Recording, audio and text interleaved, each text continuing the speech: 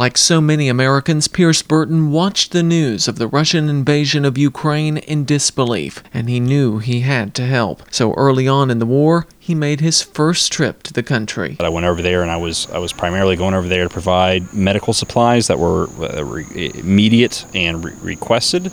And then it just kind of transitioned into, okay, well, here's my background and this is what I can do. And they said, well, we have these properties, can you take a look at them? Over the past decade, Burton has worked in disaster relief, helping recovery efforts following 9 hurricanes and 2 wildfires. This would be his first war zone. He started by assisting in the rehab of temporary refugee housing in Warsaw, Poland. Sped their timeline along by about 6 months as far as getting repaired and fixed up, and then now, they're housing them and everything else. They were looking at end of summer, and they started housing people in those properties at the end of April.